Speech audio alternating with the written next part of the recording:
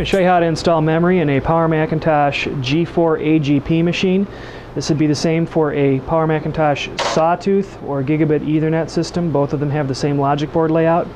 There's 4 memory slots right here at the front of the machine. Very easy to access. I'm going to remove the existing 128 meg module that came with the machine and install 4 512 meg PC133 SDRAM chips from here from OWC. To install, it's very simple. All you have to do is line up the notches. The chips will only go in one direction. Insert the memory chips.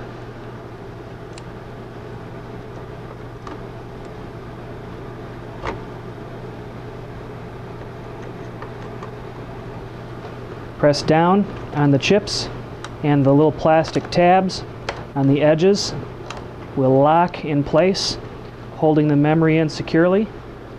That's all it takes to install memory into a Sawtooth or a Gigabit Ethernet system.